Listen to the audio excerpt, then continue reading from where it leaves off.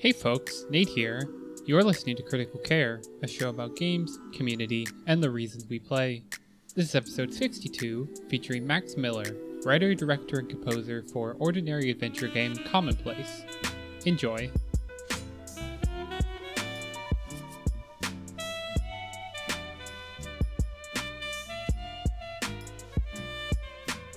My name is Max. By trade, I'm a musician. That's where most of my credits are going to be if you ever look up anything that I've done. But very recently, I've taken to writing both for games and otherwise, just kind of for fun. And then obviously with Commonplace, this is my first time directing a game as well. So I guess that's something I am now as well, is a director all of a sudden. Yeah, so that's what I've been up to. Mostly a musician, but all of a sudden just kind of starting to do other things as they kind of just need to be done, right? Yeah, for sure. And I'm super interested to hear specifically about the composing aspect. I learned about your work through your most recent game, Commonplace, which if folks don't know what that is, not sure how to summarize it without sort of spoiling the big picture stuff. I guess I'll say at the top that we'll probably get into some spoilers potentially. So if you're interested in this game or you care about spoilers, maybe put pause and go and play the game. It doesn't take super long. But yeah, Commonplace is game set in an office that sort of slowly becomes something much weirder and sort of hostile. I found it super interesting, sort of as a extension of sort of Yuminiki style horror games. And one of the things that definitely stood out to me was that on the store page you position the soundtrack almost as like a part one and then the game as a part two, which I hadn't seen very frequently, sort of the soundtrack of a game being split out. So it makes a lot of sense to hear that you're kind of typically working as a composer. Yeah, so I just wanted to ask a bit, I guess, about sort of how that worked, kind of how you arrived at, I guess, both making this game and also how the soundtrack sort of came out of that as like its own component, or if it was always envisioned as like a game and a soundtrack. I'll tell you, it was not always that way. Actually, the history of the game might be an interesting thing we can talk about as well. Just like the entire process of it, because it did not start even remotely kind of like how it wound up as. That's something we can tackle later if we have time or if you care. Feel free to start wherever you think is most interesting. This game kind of emerged just out of the blue for me. So I honestly didn't know a whole lot going into it. Yeah, that is you didn't miss much. The marketing of the game was also kind of intentionally sparse for the same reason why we started the podcast the way we did, right? It's like what can we show without spoiling everything, right? So not much to miss there. But insofar as, so the soundtrack and the game, we did know going into, once it was time to start making the music and stuff, which was pretty early in, we did know that just by the structure of the game, it would be impossible to see everything on a single playthrough, right? You mentioned this when you reached out about how the music is so sparse in the game, despite the soundtrack being, quite long. It's an hour long, right? And I'm sure on your playthrough, I don't know exactly what you did, but I'm sure you probably didn't hear like most of it in the game, right? You probably didn't.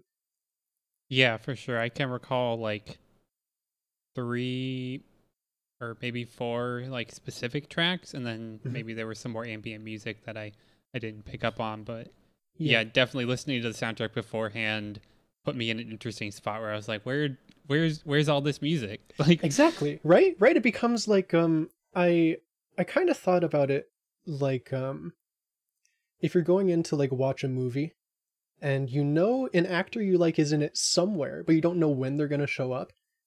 And I thought that was an interesting feeling of like, what if people knew like all the music going into the game, and they knew specifically also the order that they're supposed to appear in, right? But then they'll notice, oh, last track I heard was like track number 1. Now I'm hearing track number 4. Where was 2 and 3, right? What happened to those? And just because of the order in the soundtrack, it's like, well, they're probably not coming later. I guess I must have missed something, right? And I liked that being able to, so I mean, like I mentioned, we put a lot of things in Commonplace knowing that a lot of people are not going to see it. I think there's still things in the game that like literally nobody has seen at all. It's been out for like a month. And I liked being able to allude to things that people could see. So then when they do or don't see it, they can kind of check it off in like their mental checklist of like, okay, I saw this much of the game, or I didn't see this much of the game. I wonder what I could have done differently to see that. I wonder why I passed by it, or I wonder what happened to make me see this but not something else. And I thought that was an interesting feeling of like this kind of half knowing, half not, of like, I know this is somewhere, but it's like I don't know what I could have done to to make it different. I thought that was just like an interesting feeling to make people kind of like sit with, especially because a surprising point of contention, I didn't expect this to be so much of the conversation around the game, is the fact that we don't have a save system for almost exactly this reason, for a lot of other reasons as well. But it was a very deliberate decision of if you do want to go back and try to find something again, it's not as simple as just loading a save, right? I feel like that would kind of cheapen the experience of it. I want people to not feel like the point of this is to like buffet style shotgun down this entire game and just dig into all the content they can as soon as possible. I want them to really sit with this. The length of an average playthrough is about 3-4 hours. And this is not something that you can just do over and over again. I want people to play through a session and then let it sit for a while. And then maybe like another like month or two down the road to be like, oh, you know what, that commonplace was kind of weird. Let me try that again. And then that kind of comes back to that like half knowing of by then maybe the memories of the playthrough have faded a little bit. So then you start wondering, oh, did I see this last time, or am I like imagining something? This kind of uncertainty.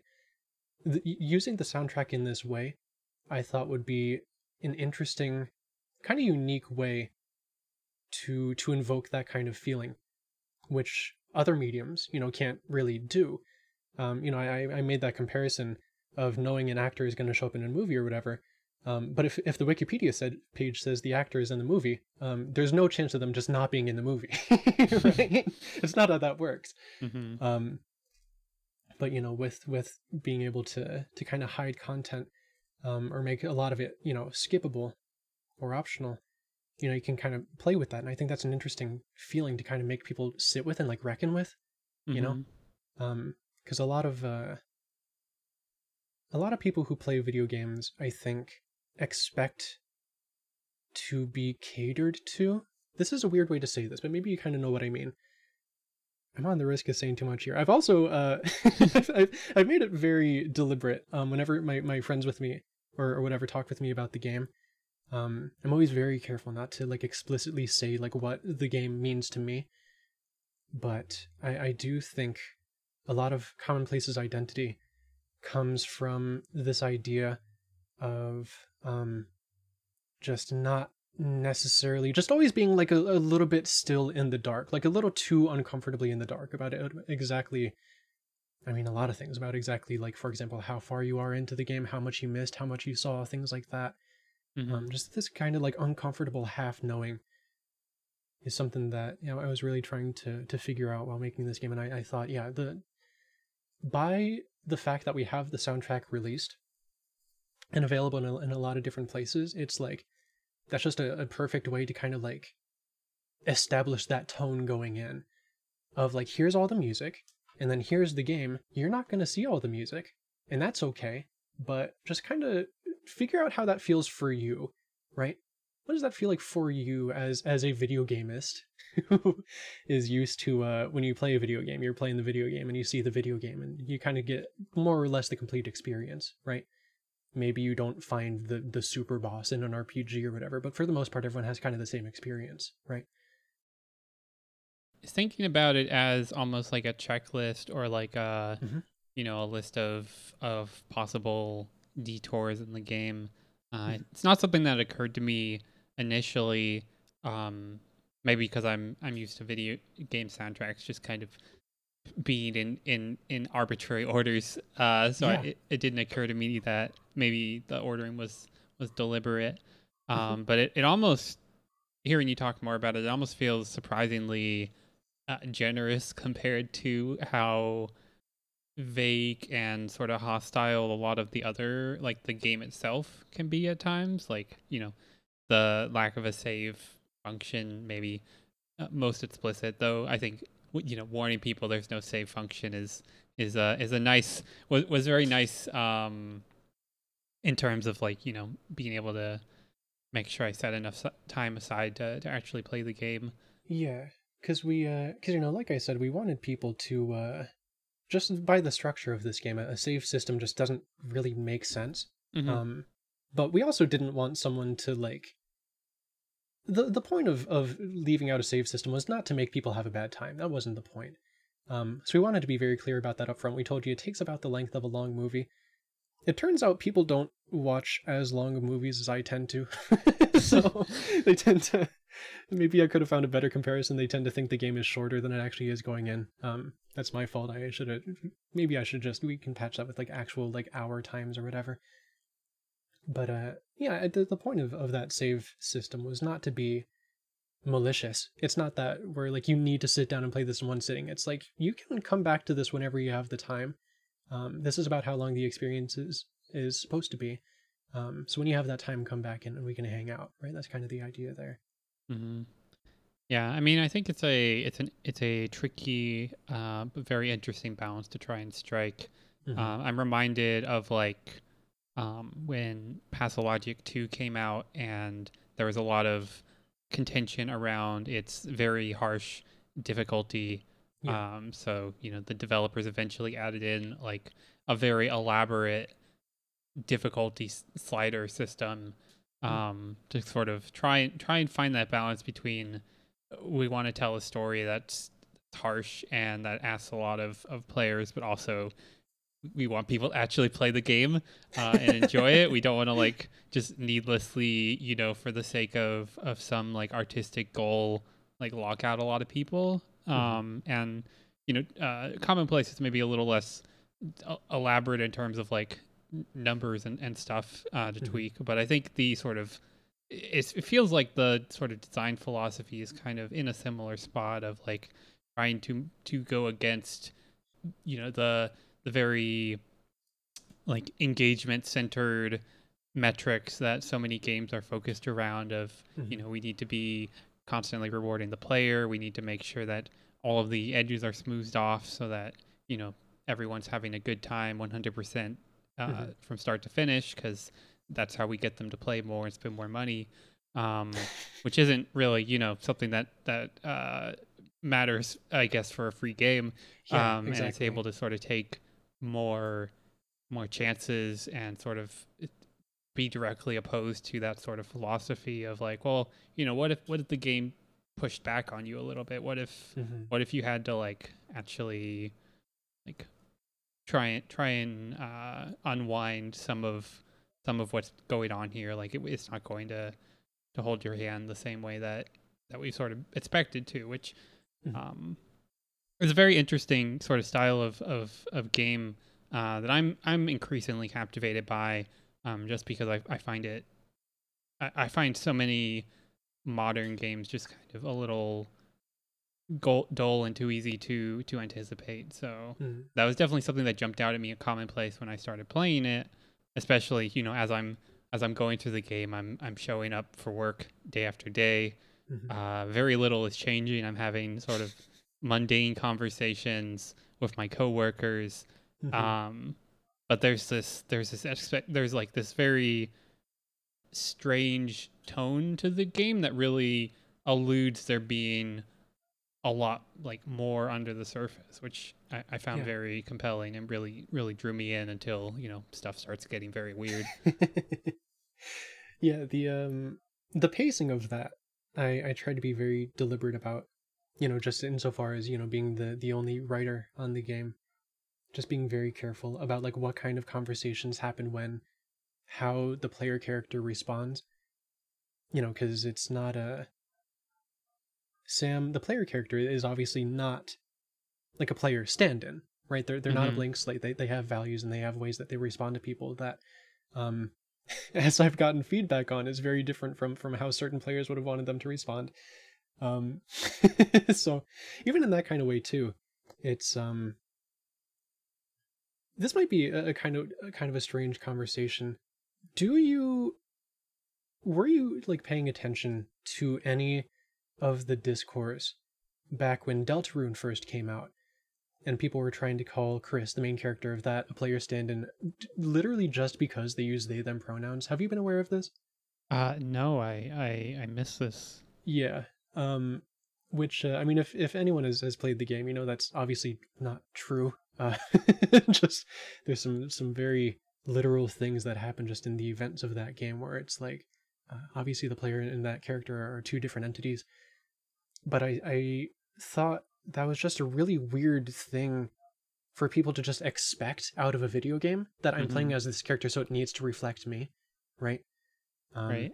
I thought that was just like a very weird thing to accept. Again, I guess this all comes back to kind of expectations of what, you know, is the video gamist kind of. I'm sorry, that's so. It's always so funny to me to call them video gamers. I love doing that.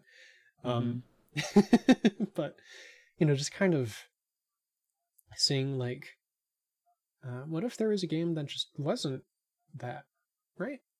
What if games were structured in a different way, where it wasn't about that, where it wasn't about the player. It was more about these kind of these feelings and this kind of, like I said, this half knowing. You know, you know some stuff going in, but not others, and it's like, I don't know. There's no save feature, so you feel kind of like in this open pool of like, you don't know how deep it goes, you don't know how deep into it you are, that kind of thing. You know, all these are this very kind of intentional thing of shoot, I really am saying too much. Just insofar as what this game is about. I don't know, because a lot of people have also come away with a lot of different interpretations about this, you know, about just the game, about people read it very literally, about oh, this is about anti-capitalism because you're in an office and the job sucks, right? And it's as simple as that. Other people have walked away with some more metaphysical stuff, some of which I intended, obviously some of which I didn't. But you know, that's the thing, is that a lot of people, I've noticed whenever I hear people talking about commonplace, it seems like they tend to get out of it whatever they need to get out of it. I don't think it's even that they want to get anything out of it in particular, but I've noticed that for the people who really like commonplace a lot, it tends to be coming from a very personal place of like real experience. Whether it is, you know, working in an office job or feeling feelings like this in their real life. You know, it becomes a very kind of personal thing of like being seen and like feeling heard or whatever. Which is, you know, I'm not going to take that away, right? Just because it's not what I intended doesn't mean it's wrong, right? Yeah, and I mean, I tend to just not put too much, I guess, emphasis on, you know, creators versus fan interpretations. Like it's all we're all just engaging with art one way or another. Yeah. But I do think that's interesting, that it's having like such wide-ranging interpretations, which feels like quite a success, to me at least. If people can draw that many things out of it, which I think sort of speaks to a lot of just like the base structure of the game being so much about, you know, having being confused, and you know the world is sort of changing around you in strange ways that you can't ever really get a foothold in, and people are sort of talking in ways that don't make sense, or only like half conversations. Like there's lots of ambiguity, and like everything is very sturdy but also clearly like about to fall apart. And I think a lot of people are, I mean, for, you know, you can point at any particular reason you want as to why that resonates so much with people right now. It definitely connected with me, and is, you know, something that I think is a hard tone to strike without tying it to a very particular circumstance or like scenario. So it's impressive to me that Commonplace is able to sort of thread that line between having, you know, these wildly differing interpretations while still sort of having the same like impact in terms of like succeeding on its tone and sort of execution. Mm-hmm. Yeah, which you mentioned earlier that sounds like a success to you, and it does to me too, because it's like I don't because I really you should have heard some of the conversations I was having with some of my development buddies before this game was released. Um, Pretty much all of us were like relatively certain that like no one was gonna like this game. We all thought like literally everyone was gonna hate it. Um, but you know we all kind of believed in the vision, and we were like you know, if people don't like it, at least we made it, right? It was that kind of atmosphere. At least we're saying something that we think is worth saying here. And then it turns out, yeah, you know, some people don't like it. Some people do think it's a little too uncatering, right? A little too unaccommodating. Mm-hmm. But other people, you know, like I said, they're managing to find kind of what they need out of it, depending on just what level of reading they're interested in getting out of it. Which yeah, I don't know. It's been very interesting because, like I said too, this is my first time writing and directing anything for a game. Right up until now, I've just been a musician. So being able to see that, you know, I can do something like this, and yeah, like I said, people will like care about it. It's like, wow. I don't know. It's a new feeling to me. It's a new feeling that people are responding in this more nuanced, more personal way than just, oh yeah, that music you made was good. You know, this is something that like means more. It's very exciting. Yeah. Could you talk a bit about like what got you interested in making a game? Like what was the sort of catalyst there? Okay, yeah. So this is interesting. So that now we're going to start going into the history of the development, which I kind of alluded to before, because Commonplace was the reason we made this, and the reason why it is the way it is because it is first and foremost literally an experiment. And I don't mean that as like an experimental game. I mean this insofar as this is the first project I've made with these people. And we were going to make another game entirely first, but before it was a larger game. It was an RPG. But before we really got it started doing that, we were like, you know what, let's try something smaller first, just so we can like figure out the tools. It was an experiment in this way, right? To figure out how it feels to work with each other and also with these tools. It was our first time using Unreal Engine. It was not my first time using Fmod, but it was my first time using it so in depth.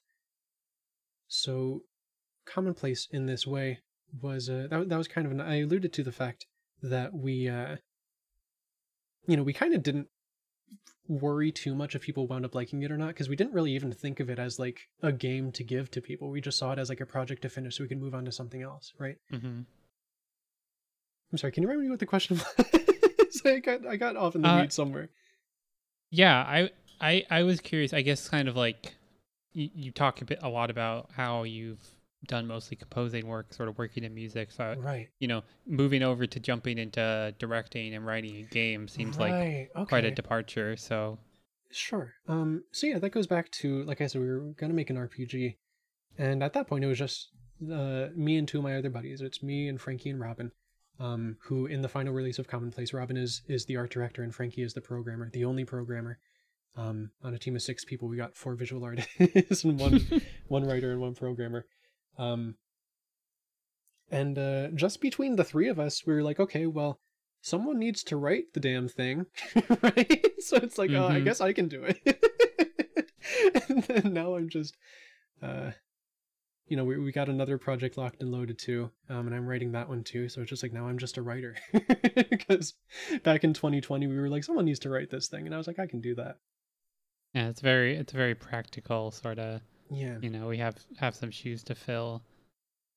Yeah, I guess I'm wondering a bit then, because it seems like you had like very strong ideas about what you wanted Commonplace to be, or at least you have now about sort of what you wanted to say with it, or how sort of the design of it specifically sort of is connected to sort of other games and stuff like that. Was this connected at all to like your desire to start making games? Like, did you have this sort of impulse of wanting to sort of explore games that are, more opaque or more mysterious, or is this just something sort of you came to as you were designing the game and sort of thinking through some of the assumptions that go into game design? Mm-hmm. That's a great question. I have always had a fascination with this kind of game. As you put it, the more opaque ones. The RPG that we were planning on making before Commonplace was not anything like this, and all of our projects going forward aren't really anything like this either.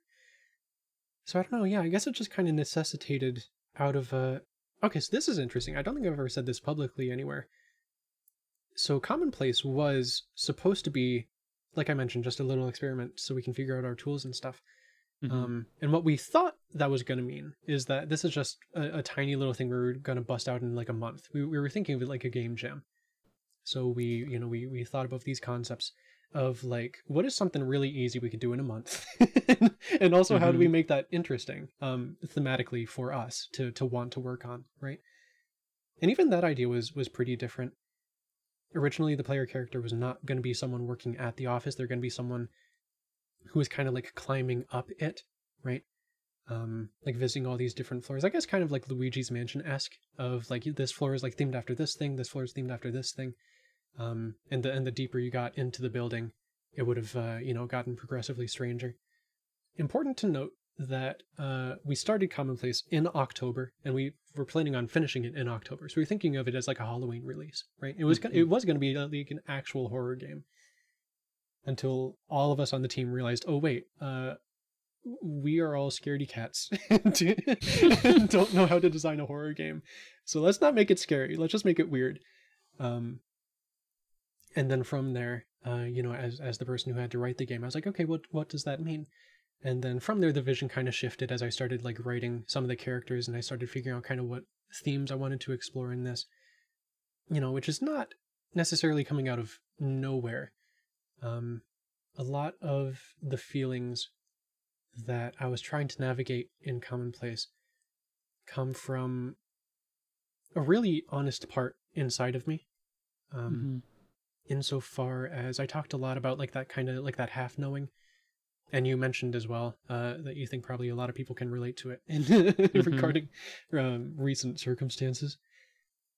And I don't know, just being able to like explore that in a really open way through several different characters' perspectives, playing with things like the game design and the structure of the plot and what the plot even looks like. Is there a plot? I don't know. You're in an office, all right.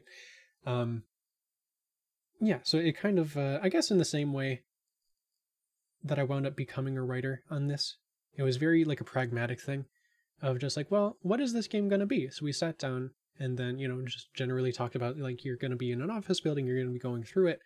And then after that very kind of bare bones initial setup, they just kind of let me take it from there, which is when I just started interjecting a lot of very like real feelings that I have in me,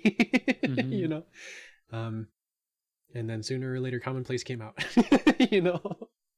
That's so interesting, because playing the game, and some of this I guess stems from like sort of the mystery of what the game actually is. But it feels so composed and like very like controlled or deliberate. So hearing that it's like a very fluidly evolving thing that you were sort of working on, as an experiment, as like a learning tool, it's just, I guess, surprising. It's interesting that I don't think that really comes through in the game as much. Like it feels very heavily focused, or like knows what it is, in a way that I think is challenging for a lot of media, but especially games. I think a lot of games sort of struggle to find like a clear thematic through line. Yeah, I will say, insofar as it being fluid, we did kind of figure everything out within like that first month of working on it. So we started working on this almost exactly 2 years ago. I think the first day we started working on Commonplace, as opposed to the other project, that RPG, I think the exact date was October 8th of 2020. And then, you know, by the end of October, we kind of knew like what the tone of the game was going to be. Obviously, I didn't write everything yet, but we knew kind of what this new angle was going to be. We knew that you were going to be working in the office. We had kind of this general idea of what characters were going to be there. We had a general idea of the through line of like the events that were going to happen and how they happened. So once we decided on things, it happened, you know, pretty concretely and pretty quickly. But its conception was, you know, that's when things were really fluid. It was right at the start. Once it was all up to me to decide, it kind of was just like, all right, here's what we're doing. And then yeah, for the rest of that 2 years, we had a pretty much finalized idea of what we wanted to do, and it was just a matter of pursuing that, right? Mm-hmm. Yeah, for sure. Yeah, so I wanted to sort of circle back around. You mentioned that the game was sort of deliberately put out with like minimal marketing, like the store page, in as much as there is one, is like pretty bare bones. You know, it calls it like a small game about normal people or something like that. Something to that effect. Word ordinary, yeah. Ordinary, yeah. Which, you know, it feels very funny in retrospect. That was fun too, seeing when we put up that itch page before the game was released. There were people who did raise an eyebrow and there were people who did not raise an eyebrow. So it was interesting. It was interesting seeing that, you know, some people picked up on that, oh, that means it's not going to be ordinary. And then there were people who were like, well, that sounds cool. I'm down for a slice of life thing. So I was like, oh, I don't know if you're going to be necessarily pleased with this when it comes out, you know? Yeah. Which I think as soon as you start playing the game, it sort of, some of the facade sort of falls away, just because the tone of the game from that like intra-office, like intra-lobby is pretty telling, I think.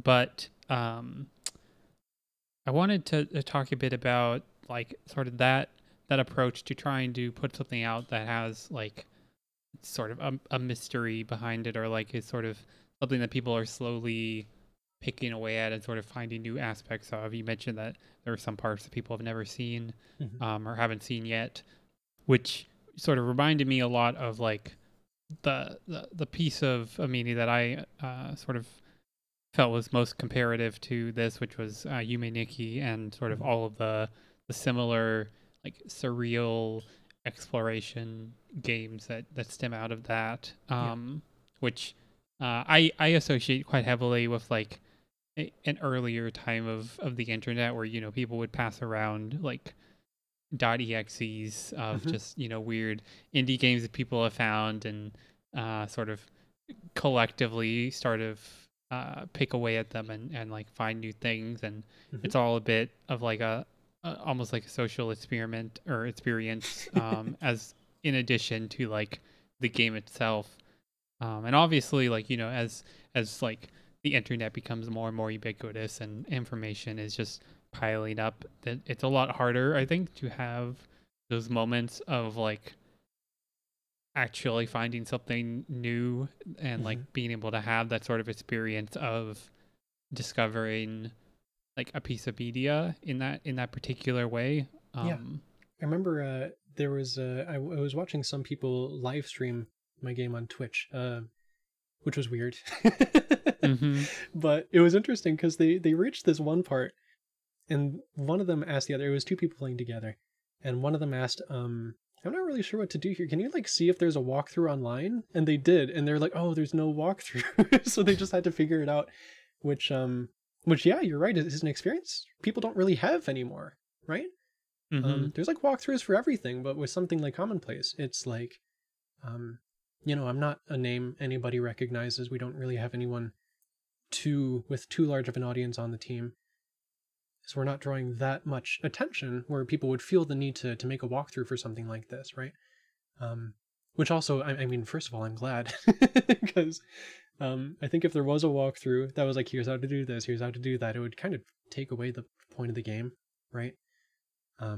When, you know, like I said, a lot of what we've done here is deliberately structured so that at any given moment, you kind of only like half know what you're doing, what you're supposed to be doing, and what's coming next, and things like that. Yeah, did you kind of anticipate, like, or were there aspects of the design that you altered or put in to like try and avoid that, I guess, like walkthrough oriented approach of like, you know, a game that can be, I guess, sort of solved or like mapped out like in that sort of way. Like I wondered if there was like things that you did to try and, I guess, capture or encourage the sort of collective experience that something like Yume Nikki sort of brought out. So first of all, you're absolutely right that this does harken back to exactly what you're talking about, of people just kind of passing these EXEs to each other, right? That is the one of the main reasons why the game is free, is so that when someone hears about it, they can just go play it, right? And there's just no barrier to entry at all. Just yesterday we put out a Mac version so people on other systems can play it. You know, we're trying to make this like literally as accessible as possible insofar as who has access to it, right? Who can get it. So if someone has even just the slightest inclination of, oh yeah, I think I heard about that once. Let me just check that out. We the names that we passed around a lot during development was like you said, Yume Nikki, and it was Cave Story, and it was Toho, because we were like, I can't imagine any of these games having such meteoric popularity if it wasn't for just how accessible they are. Just you hear about it and you can go play it right now, right? Compared to, you know, a $60 video game on a $500 console, right? It's like there's obviously much more barrier to entry there. Not saying that commonplace would be $60, but that was really important to me, is that, yeah, you're right, that there could be this kind of social aspect of like, you just kind of mention this game to someone and then they're like, oh, that sounds interesting, I'll get it and play it, and they can just do that without any problems, right? So as far as the social aspect, that definitely was, I mean, among other reasons, namely the fact that we didn't want to figure out how to make sure everyone got their payments legally. You know, we didn't feel like hiring an accountant or anything, so we just make it free, whatever. Yeah, you know, just things like that. Just making the game free so that anybody could get it. As far as the social aspect, there are things in place to make sure that even when, I may be showing my hand a little bit too much here, even when people do share their experiences with each other, I think there's always going to be just very slight deviations of the exact nuances, depending on how deep this conversation goes these two people are having with each other. I think there's always going to be something that they did just a little bit differently from each other that'll be like, oh, that's interesting, let me try that next time, right? So in that way, I mean, you know, it is a video game, it is finite. If someone wanted to go through and find absolutely everything in the game, they could. It would take a while, but they'd be able to do it. But, you know, there's no save feature. That's really annoying to do. You know, if anytime you want to try a single different choice, you need to go through a whole new playthrough, I guess that kind of goes towards that as well. Just for the sake of saving time, you kind of need to talk with other people about what exactly you did and what that resulted in. So yeah, no, that social aspect, you're absolutely right, was very, very critical. And we thought about that a lot when we were designing a lot of this game. Yeah, and it's occurring to me now, sort of wondering, like you mentioned, making it free, both so it's accessible and, you know, also to avoid the complexities of managing money, which I can relate to. But it's interesting to me to think about how that sort of, I think for a lot of people, reframes how they approach a game. Like I know, or I've seen like way too many examples of like, you know, somebody buys a game on Steam for $5 and then they get stuck in like the first room and they refund it and then complain about it on Twitter, and it's just like, what it's a strange like very consumer driven approach to playing games, which, you know, I can, to varying degrees, I can understand the frustration that people could have with, you know, a game like Commonplace that asks a lot of them, but having it be free is interesting, because I think it really reframes, even if people don't sort of recognize it. I think when they play a free game, they seem to approach it like very differently. If not, this is like something I purchased, so I need to really make sure I get my money's worth, or like I experience it fully, so that I've like, made good on my purchase, that I've sort of checked it off my backlog, whatever sort of internal list making they're doing. Like if it's free, it's just like, oh, this is just like a thing I found. Yeah. Like I have no obligation to it whatsoever. So like, I don't know. I think it's interesting to just sort of think about all of these factors with this game in particular that asks a lot of players and sort of has a lot of stuff sort of hidden in it that would necessitate take like quite a investment either on time or collective time by like having your friends play it and stuff. But yeah, how that sort of shifts if it's just this free game floating around, like anyone can play it. Like there's no like price tag attached to the experience or like monetary value for like hours spent that I think is still like really frustratingly like entwined with how video games are sort of played, even by people who are in like, I don't know, like critical spaces or whatever. It's just sort of like such a heavy aspect of the industry. Yeah, that is something I my friends will tell you. This is something I talk about a lot, is just how much video games are still, people love saying video games are art. Which I mean obviously they are, but I mean they sure are treated like a product first, right? Like all the time they're treated like a product before art.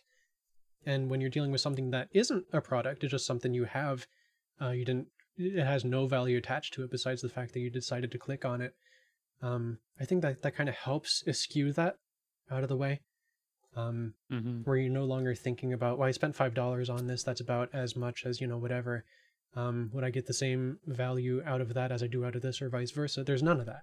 It's just, here's the thing. What do you think about the thing, right?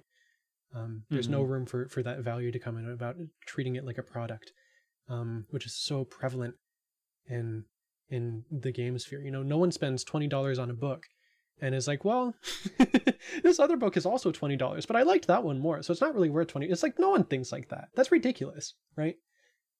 Yeah, I should hope not. Anyway, people in Barnes and Noble looking at like, oh, this is like an 800 page book, but this other one over here is 200 pages. That's 4 times the value. It's 4 times the value. Yeah. Yeah, just obviously not how that works, right? But that's how it works in games. People talk like this all the time, and it's like, that's something I could talk with you a whole other hour about this. I think about this a lot. Yeah, for sure. It's very, I think especially within like sort of the itch game space and sort of other, the sort of games that get published there. Like it's a very, that like mode of interacting with games just doesn't work, because even more so than like just random stuff you'll find on Steam or on console or whatever, like the gulf between just, how long games can be, how much they can cost, like everything is so heavily variable, and it just, I think it just like when I read these reviews on like Steam and like comments on itch and stuff about people complaining about the price or the links, or devs are lazy because they did patch this X bug, when it's just like one person behind the game, and it's just like it all feels so surreal and like detached from reality. Like everyone is stuck in one mode of consuming games. So this is a whole, I realize we've gone off on a tangent. I love this. But yeah, definitely think about it a lot as someone who enjoys those games and wants people to, engage with them in ways that are not just consumptive and monetarily driven. Obviously want people to get paid so they can keep making art. But there's time for bookkeeping, and there's times for not. So anyhow, so on that very widely tangential route, at the risk of me getting more off track, all of the lights have turned off in my house, and it's dark outside, so I'm suddenly sitting in darkness. I think it's doing strange things to my sort of mood. Where can people find you and your work commonplace on the internet, where's good places to point them? Sure. I am at funbill _ on twitter.com. Commonplace is on, oh shoot, what's the URL? The team we're calling ourselves is Pitter Patter. If you just like search Pitter Patter Commonplace, we're on Twitter, we're on Itch, we're on YouTube as well. That's where you can listen to the soundtrack if you'd like. Similarly, it's on Spotify under my name, Max Miller, Bandcamp, Max Miller, all this kind of stuff. Yeah, Funbill, Max Miller. Look around for those names. You'll find me somewhere. Pitter Patter, that's where you find Commonplace, and also eventually our next game that we are working on very immediately after Commonplace. We're like, all right, on to the next thing. So we'll be talking about that pretty soon once there is something to show. Like I said, it's not really like Commonplace at all. It's coming from a similar place of, something I really care about, and it means a lot to me, but it is more conventionally a video game. We do plan on there being a save feature. Don't worry about that. And then yeah, from there, I'd also recommend to check out all the other people who worked on Commonplace too. Like I mentioned, programmed by one person, one of my best friends in the world, Frankie. The art director, one of my other best friends, Robin. She made all the portraits and stuff.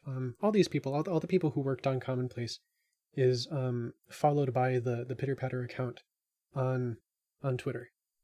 So also take a scroll through that. If you wind up finding us on Twitter, check out that following list too. Everyone who worked on Commonplace is there, and check them out too. Mm-hmm. Yeah, and they are also very conveniently listed on the itch page, which that's right. Yeah. is something that I wanted to shout out, because I always extremely appreciate seeing just the credits listed on the store page. It's quite rare still, but it's both very helpful for me when I want to sort of connect the dots and potentially reach out to people to be on podcasts, but also I think it's just cool to see names of people working on video games and sort of knowing that people made this. Yeah, especially these smaller projects, right? Mm-hmm. This really means something to us, and I'm glad some people wound up caring. You know what I mean? Yeah, for sure. So speaking of caring, I like to have each guest kind of close out the show with something that they've enjoyed recently, has given them hope, or is just a cool thing that they want to share to more people. Can be literally anything, but if you have something that you'd like to share with the podcast public, that'd be great. Sure. I'm gonna go ahead and assume anyone listening to something like this probably is already aware of Tim Rogers and his recent review of Boku no Natsuyasumi. He used a phrase in that video. First of all, if you're not aware of that, that's my recommendation. Go check that out. If you're not aware of that, or if you are aware of that, you might remember he used a phrase called new nostalgia, which is just things that may have happened to you very recently, that and not enough time has passed necessarily for you to think of it as nostalgic necessarily, but it means something, right? You can tell maybe if enough time passes, maybe it will be one of those things you look back on very, very fondly. And I've been thinking about that a lot lately, because around this time of year last year, I don't know, something about the sudden chill in the air. We're recording this towards the end of September. It's getting a little bit chilly outside. Remind me of last winter when I visited my sister at her house, which she had just gotten very recently at that time. And at that time, the Valis collection for the Switch came out. So I brought my Switch and I was playing Valis. And on her Switch, on the TV, she was playing Deltarune for the first time. And I was just, I don't know, that's just a very warm memory to me. It's very recent, less than a year ago. That was back in December. Mm-hmm. But it's something I can tell, it's not quite nostalgic yet, but it definitely kind of will be. This is one of those memories when it's like it's gonna come around Christmas time, and maybe I'm 24 right now. Maybe when I'm 30, I'll think back and be like, I remember when I was laying on my sister's couch and I was playing Valis on my Switch, right? Just memories like this. Just be I guess a little bit more considerate of the moments you have right now, It's so easy to look exclusively backwards or exclusively forwards, or exclusively in the present. But there's a lot of minutia in between there, right? These are three different points. Be a little bit more considerate of those gray areas where it's like it's too recent to be nostalgic, but it's too long ago to be something that happened right now. I think we tend to forget those kinds of things. Just be a little bit more considerate about that, and feel free to cherish those memories and just let those be yours, right? Just let yourself think about that for a little bit and enjoy the company of it. Enjoy the company of the thought, right? Does that make sense? Yeah, for sure. It's a really nice sentiment. I think especially, right now it still feels like we're in a strange period of time, being both heavily compressed and elongated, just, with the continuing effects of the pandemic and uncertainty, and, everything feels like it's going way too fast and also very slow. So, kind of, I think appreciating, sort of smaller moments, regardless of, our relative distance from them, is really important, just to like, keep hold on reality, and sort of keep some like joy and optimism, and recognize that things can be bleak, but also there's still a lot of good things to be found in there. Yeah, beautiful things happen very frequently, and it's easy to recognize that when there's a lot of distance. It's hard to recognize that when there's a little bit. So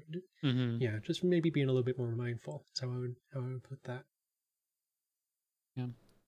And on that note, thank you again so much for taking the time to come on and chat about Commonplace. Yeah. If anyone's listening to this and is not already played Commonplace, I feel like this episode was a pretty good sell. But definitely go check that out. It's free. If you do play Commonplace after this, please forget everything that I said and just play it. Just pretend you didn't hear any of this. Yeah, I feel like it's still going to be pretty enigmatic, regardless of anything that was said. But yeah, looking forward to whatever you and the team does next. Thank you. Yeah, I'm sure it'll be quite interesting. I hope so. I think it will be.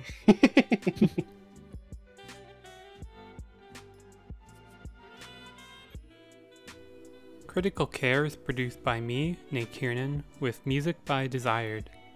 You can find Desired on Bandcamp at desired.bandcamp.com. I'm on Twitter at Nate Kiernan, and you can keep up with everything Critical related at critical.com. If you'd like to help keep the lights on, you can support the show on Ko-fi. And until next time, stay safe, stay home, and remember, this is not game over. We're still fighting, and we're gonna get through this.